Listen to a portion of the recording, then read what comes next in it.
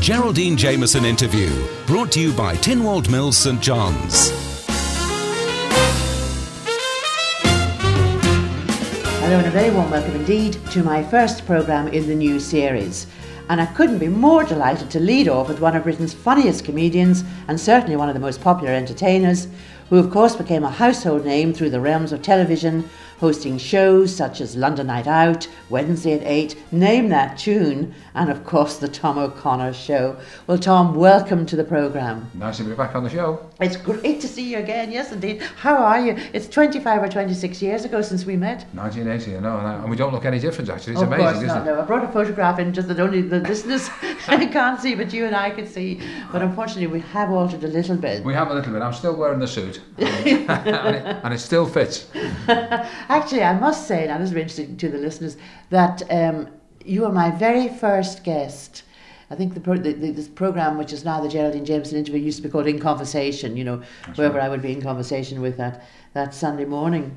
And you were very cool. I was the one who was nervous because they said it's a first show, and I had nerves, and you did the job. It was brilliant. Well, let's fill in for our younger listeners, perhaps, more than anybody else, really. You were born in Bootle in Merseyside. Your father was a docker, and it was Liverpool that you became a schoolmaster. Well, now, teacher turned comedian, but it was actually the headmaster of the school who was sort of responsible, really, for why? I mean, for making you a comedian. It was a nice school. It was called St Joan of Arc's in Bootle, and our geography teacher was Anne Robinson's father, Barney. Good teacher he was, actually, geography and music he did. And I did a lot of stuff with the kids, and I was working in the social clubs and what have you in the evenings and singing in the pubs. And the headmaster said, you know, you've got such a nice style of comedy. He said, and it's clean. Because even then, comics were overstepping the mark. They were using four-letter words and what have you. And he said, you know, there's got to be a niche for somebody who just goes on and does clean humour, looking at life, enlarging life a little bit. And he was my inspiration. In fact, he's the one who put me on Opportunity Knocks. He was my sponsor. Yes, indeed. Before we get to Opportunity Knocks, I mean, it was he who also said to you that, because children, especially in that area, I mean, they're not the easiest to actually, you know, retain their concentration and attention. And he used to say, apparently, never mind the algebra and the logarithms, just remember you're saving souls. It's true. And his other one was, you know, we only have them for so many hours in a day, and then they're back in the wild world again, and we lose them, you know, till tomorrow morning. And he was right. And of course, he taught me the one thing, which, I mean, it's easy to spot if you're looking for it. Whatever you put into children, you get back. Yeah. You can get that response. We had them singing and playing the guitars, and had a choir of boys of 16 who normally would have just been thugs on street corners, you know. In fact, one of the groups formed themselves into a band called the Melody Makers, and they went on to, they're still playing. They're still touring the clubs in Liverpool.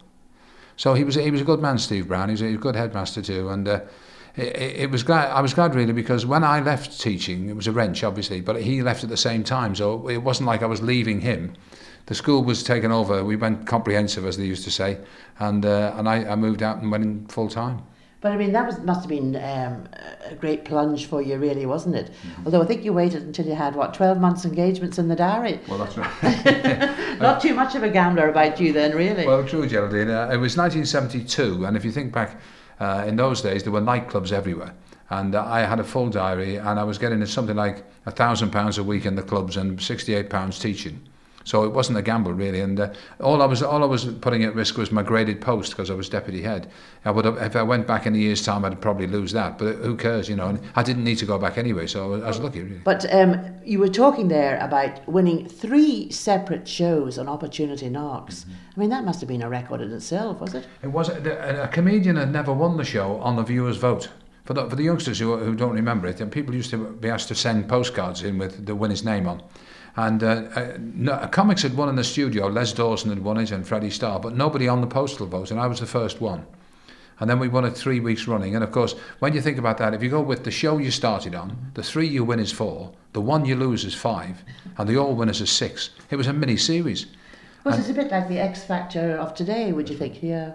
And of course, the big thing for me was, on show 6, when I was, you know, just being one of the many winners, like Lena Zavaroni and people, Bernard Delfont was in the control box, and he said, "Who's this guy?"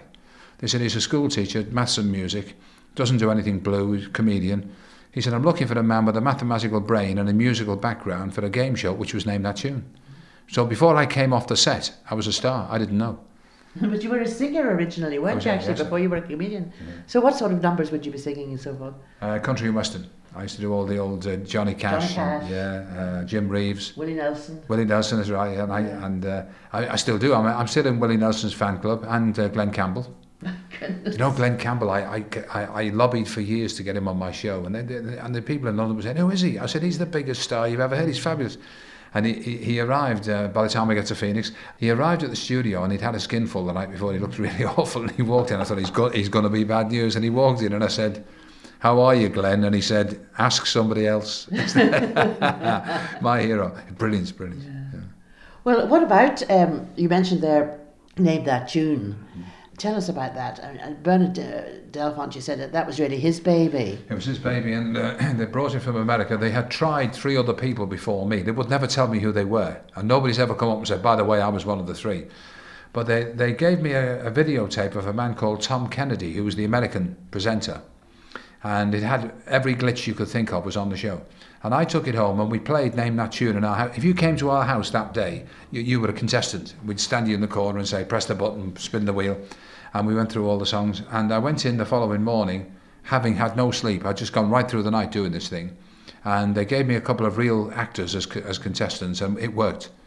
And I was away. And of course, I mean, overnight, just a massive sensation. It was the first big show, really, where you could almost guarantee somebody would win a car. And in those days, 1975, 6, to win a £5,000 car, which you could buy a house for £5,000 then, you know. It was amazing. And it's really the big one. I mean, I did 7, 8 years of Name That Tune. I did nearly 20 of Crosswits, but people remember Name That Tune more than Crosswits, which is amazing. It had a great tune, of course, literally. The theme tune was very good as well. But I mean, all this happened, Tom, within a year, really, you know, of your television debut on Opportunity Knocks. That's right. I mean, that's extraordinary in itself. It is, and they threw everything at me. You know, they gave me a series of half-hour comedy shows. They gave me Whose Baby Are You? This Is Your Life. I mean, you the Royal Variety. I did 2 Royal shows. What was funny? That's at London Palladium. London Palladium. Yeah. The funny one I've got a picture of it at home actually, because your picture just reminded me. You know, bringing back the old days. I did a Royal Variety in Harrogate, and then 5 weeks later I did the Palladium in London. And I met the Queen both times, and on the second one, I've got the picture at home, she's saying to me, "Same suit, Mr. O'Connor." She didn't. And I said, "Same jewels, Mum," and she had the same jewels on. Isn't that great? So it's been a running joke with us ever since, you know. Somebody haven't been knighted. I should be, yeah. But what was terrific for you, though, which I think you really... well, you rated that very highly indeed, was your work actually took you away from, you know, English-speaking countries. Well, America, of course, does speak English, but they have a language all of their own, don't they? Right. But you featured there at the prestigious Carnegie Hall in Manhattan. That was probably the scariest moment in my life, because I'd worked to Americans before on cruise ships and in Britain. But I'd never actually gone to the home of Americanism in New York, I mean, and Carnegie Hall. I mean, there are American artists much better than me who've never even walked past the place, and I was on the stage.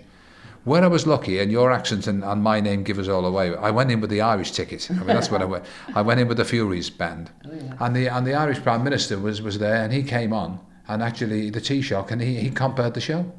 And he said, good afternoon, everyone. You're going to love this guy. He's Liverpool Irish, family are from Kinsale, blah, blah, blah. I wrecked the place. But I tell you what was funny. There was an American chap, and he said to me, "They don't know you. They've never heard of you. They're not really bothered whether they hear of you again. How are you going to start?" I said, "Well, I was thinking of just walking on and say, you don't know who I am, but can I just say it's a pleasure to be here?" Mm-hmm. Now, a lot of people say it's a pleasure to be here. They don't mean it. But I got a cab from the airport, and the way those fellas drive, it's a pleasure to get anyway. It got roars. I thought, I'm in now. But it was an amazing experience. And I mean, did they cope with your accent okay? Yes. I slowed down a little bit, mind you, and I leaned a little bit on Liverpool. I did a couple of Beatles references, you know. But basically, American humour is very similar to ours. It's not quite as sharp, with the respect, it's not quite as sharp as ours. They need to be hit slightly between the eyes. But once you learn that, it's easy, you know. But your success has not just been confined to television. In cabaret, you starred at every major night spot in the country, the length and breadth, and I suppose most of all Blackpool. Blackpool was a big one. I did about 9 consecutive years there, summer seasons. Summer seasons, and when we're talking about summer seasons, they really were summer seasons. 20 odd weeks, weren't they? I mean, one of my best seasons was on the Isle of Man here in the Gaiety Theatre. 75. We did, I think, about 20 weeks. Sold every seat every night. Incredible. But those were the days, and I did all those lovely summer shows, and with proper, you know, a big band, 12-piece band, 16 dancers, a juggler, a tumbler, duos, opera singers. I did a season with Moira Anderson, which was wonderful. That was in Blackpool. And of course the nightclub scene, everyone had a nightclub. Every city had a big nightclub. And I always remember that one of my biggest moments was actually working Batley Variety Club in Yorkshire. And they said to me, you know, would you compare the show for the... I said, that's fine, but I'd love to do it. And then Dana was on the show. Oh. It was good. And they had a bloke who was... I've never heard of him since, I'm happy to say. He was... he was an Australian comedian. Now, I'm talking about 1978-9. And Aussie comedians, there weren't that many. I mean, we had Rolf Harris over, but he was more or less singing and doing all painting on the wall at the time. And this bloke was very funny, but very, very Australian orientated, and he just couldn't get through to this Yorkshire audience. And he got to the point where I thought, I'm going to have to go and get him off here, because he's swallowing his own tongue here. And suddenly the light went on. You could see his eyes light up, and he went off and came back with a great big boomerang. I mean, I'm talking about my arm span, which is big. And he said to the audience, "This is an Aboriginal boomerang. I'm going to throw it around the club. Now, if I throw this boomerang around the club, do you think it'll come back to me?" And one Yorkshire voice said, "It will if it hits me." And Geraldine, that was the day I decided I can do more than just jokes in my act. I mean, now I tell, as you know, lots of true stories. And if they're not quite true, they're 90% anyway. And it's great because people identify with that. They know you're not making it up. It really could have happened. Because I mean, that's what it's all about, really. Real life, observing real life. That's where you get your material from. I'm sure. I mean, because you do. I know you do a lot of corporate functions. You know, both here and abroad, and your clients list includes many multinational companies. But you have to have this ability, don't you, to mix with and relate really to people from every station in life. We're talking now from the managing director down to the tea lady. That's right, and they're all there. They're, you know, on a big night that everybody's there. You probably sit with the managing director, but I do the networking thing. I fizz around the place, and you know what surprises me, and I know it surprises you, are the people who are given a chance to have the meal with the people they're going to entertain, the company, and get the gist of the room and feel the ambience. And they say, we don't want to do that. We just want to walk in. And I say, well, I mean, you don't know what you're walking into. I mean, you could walk into a room where the boss has just fired somebody. You don't know. Whereas if you're sitting there, at least you've got some idea. And of course, it's great because I learn as much as they do. I'm sitting having a meal with them. They're telling me about their business and the funny side of this, that, and the other, and references to it. We've all got a common bond with golf. So it's a night out for me. I mean, they're entertaining me for most of the evening. I stand up and do 50 minutes at the end. That's all. So you're really in the premier division of after dinner speakers. I'm very lucky, actually. Yes, it's good, and I do at least 2 jobs a week after dinner speaking, which, you know, one in London for sure, and one maybe, and wage-wise, it's excellent. I mean, it's the way to do it. Lots of things help. I don't do anything blue. I don't do anything racial, and I don't do any. Well, the worst one now is ageist. I mean, these comedians are getting so into the old people and Zimmer frame jokes, and you think, oh no, and that's not just corporate work. I get a lot of cruise work where they send me out to a ship to pacify everyone because they've been upset by somebody else. You know. You're a scream, really. Well, you mentioned golf there yourself, and you're no mean golfer. I know you. But you took the literary world by surprise in 1992 when your first humorous golf book, I think this title is amazing, From the Wood to the Tees. I mean, that made the bestsellers list right away. I did. It was a fluke. I think it was. To be honest, I think it was a fluke. Did you make up that title yourself? Yes. Yeah. And the follow-up was called One Flew Over the Clubhouse, because that really happened. I knocked one over the clubhouse. There's another one, Eat Like a Horse and Drink Like a Fish. That's right. And I've got my Irish one now, which is called Follow Me, I'm Right Behind You. But the first golf one, it just took off, and I rang up Robson's, the publisher, and I said, how did I go? And they said, you sold 20,000 copies yesterday.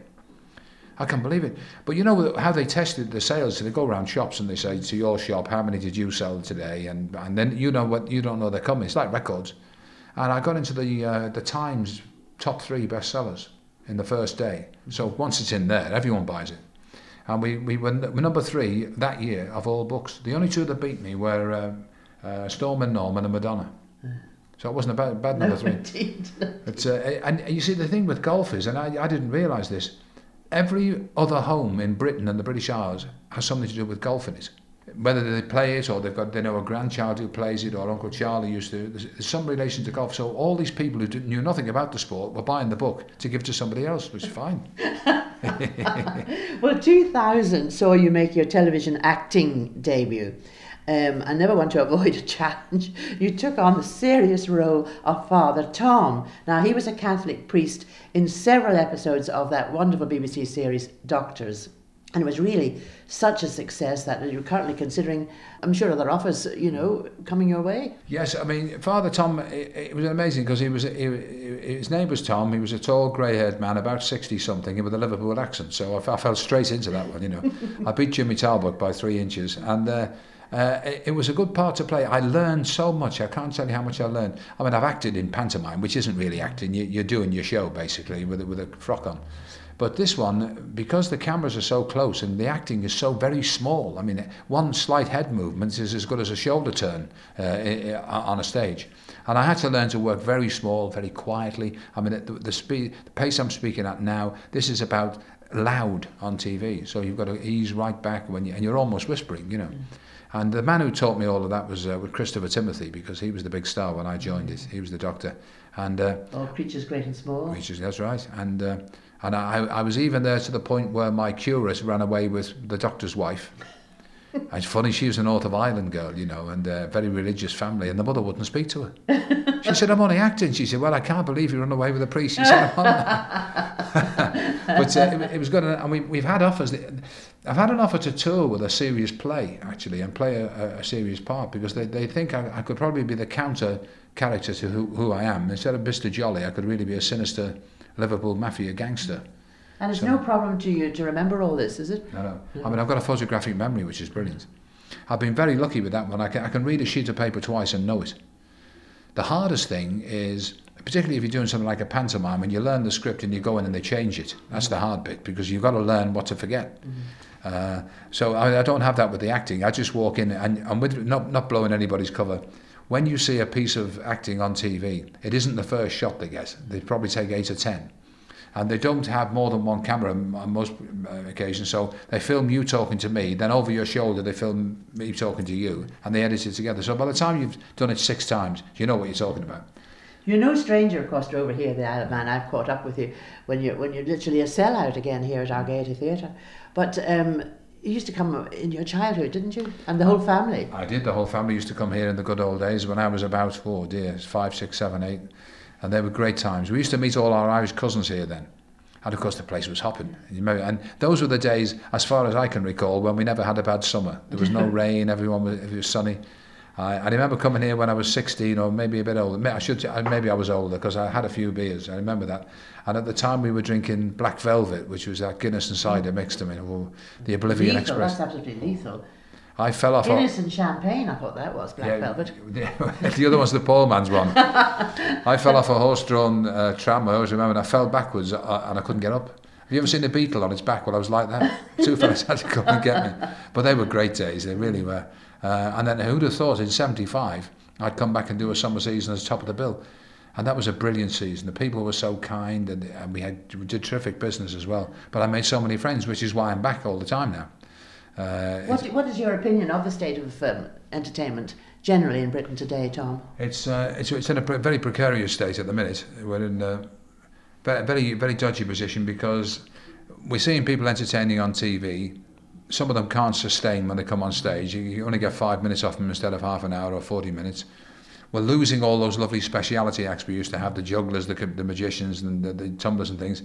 So I think we're due for a sea change, hopefully a big shake-up soon. Television can help. Well, what about those reality shows? I mean, they're false really because they're not reality at all. That's right, I know. It's all fixed. Basically, they pick the kind of people they want to be half nutty, don't they, and stick them in the show and then get them to react. Well, I mean, you could do that in your house, But I said to somebody, I saw some of these talent shows, and a fellow said to me, what do you think? I said, Huey Green wouldn't have had these people on his show. He said, Huey Green wouldn't have had them in the audience. It's true. No, he was a real character, wasn't he? Oh, yeah. He was my best after sales man I've ever met in my life, because whenever you did something on his show, he would bring you back so the people would remember you. just call you back and say, Tom, how's it going? So, I believe you found an act for me, and I would announce an act. And it was all really to give me a bit of a shop window to push the name forward, you know. Do you think the people were more professional in those days, or...?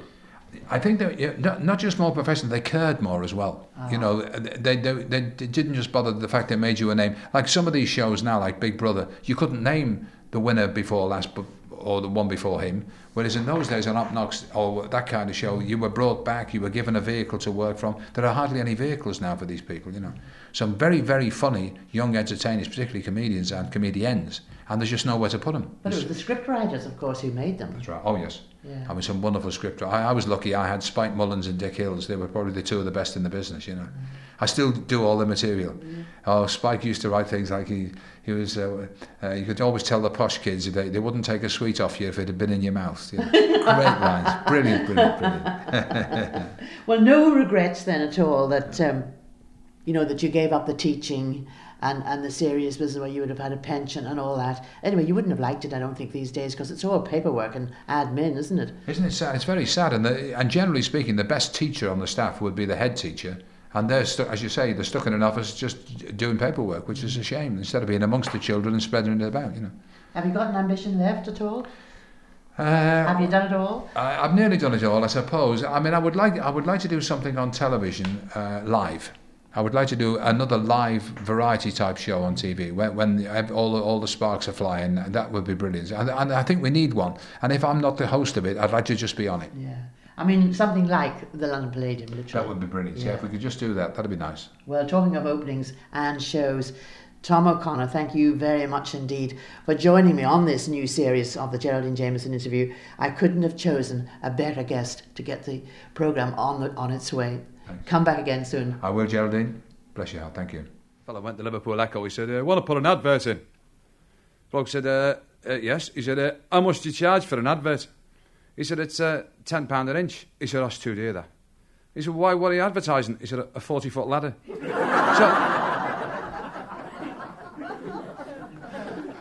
There'll be lots of that, and the nicest thing about it, of course, is the show is coming to you straight from Merseyside, the heart and the home of the finest humour in the world. Isn't that right?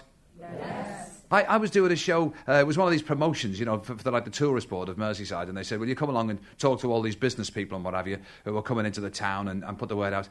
And we were doing a show in a hotel not a million miles from here, and I was talking about all the funny things I'd seen in the clubs. In fact, I might tell you some of them later. But I was talking to this bloke. He said, "You know the latest one that's happened here?" I said, "No." He said, "You know the Adelphi Hotel?" I said, "Yeah."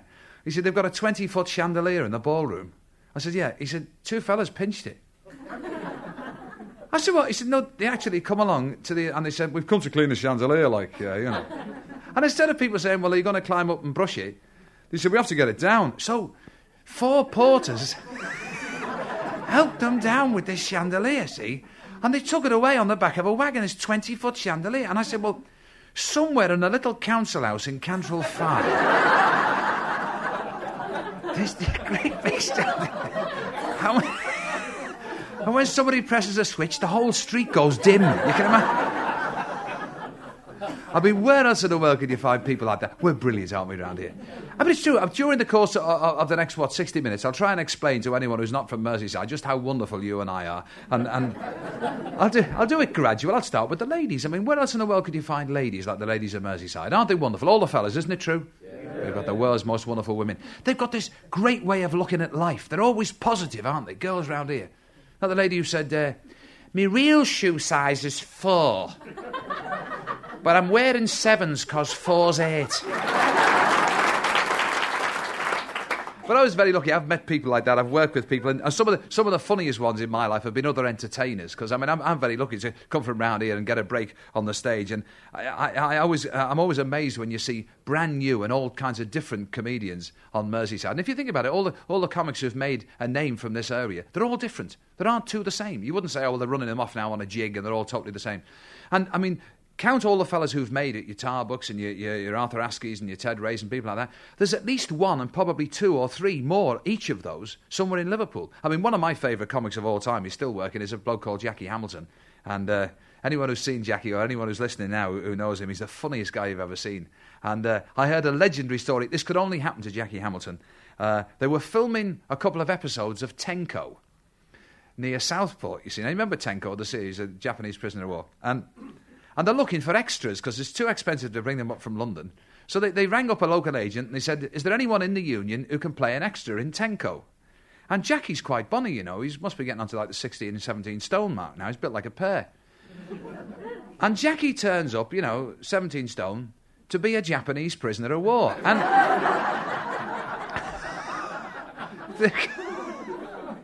they've got him behind the wire, He's got the shorts on, like the black pumps and the big stomach.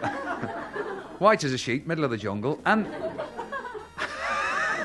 the director come up and he said, you? He said, what? He said, you can't be a prisoner of war, that shape. And Jackie said, I was only captured yesterday.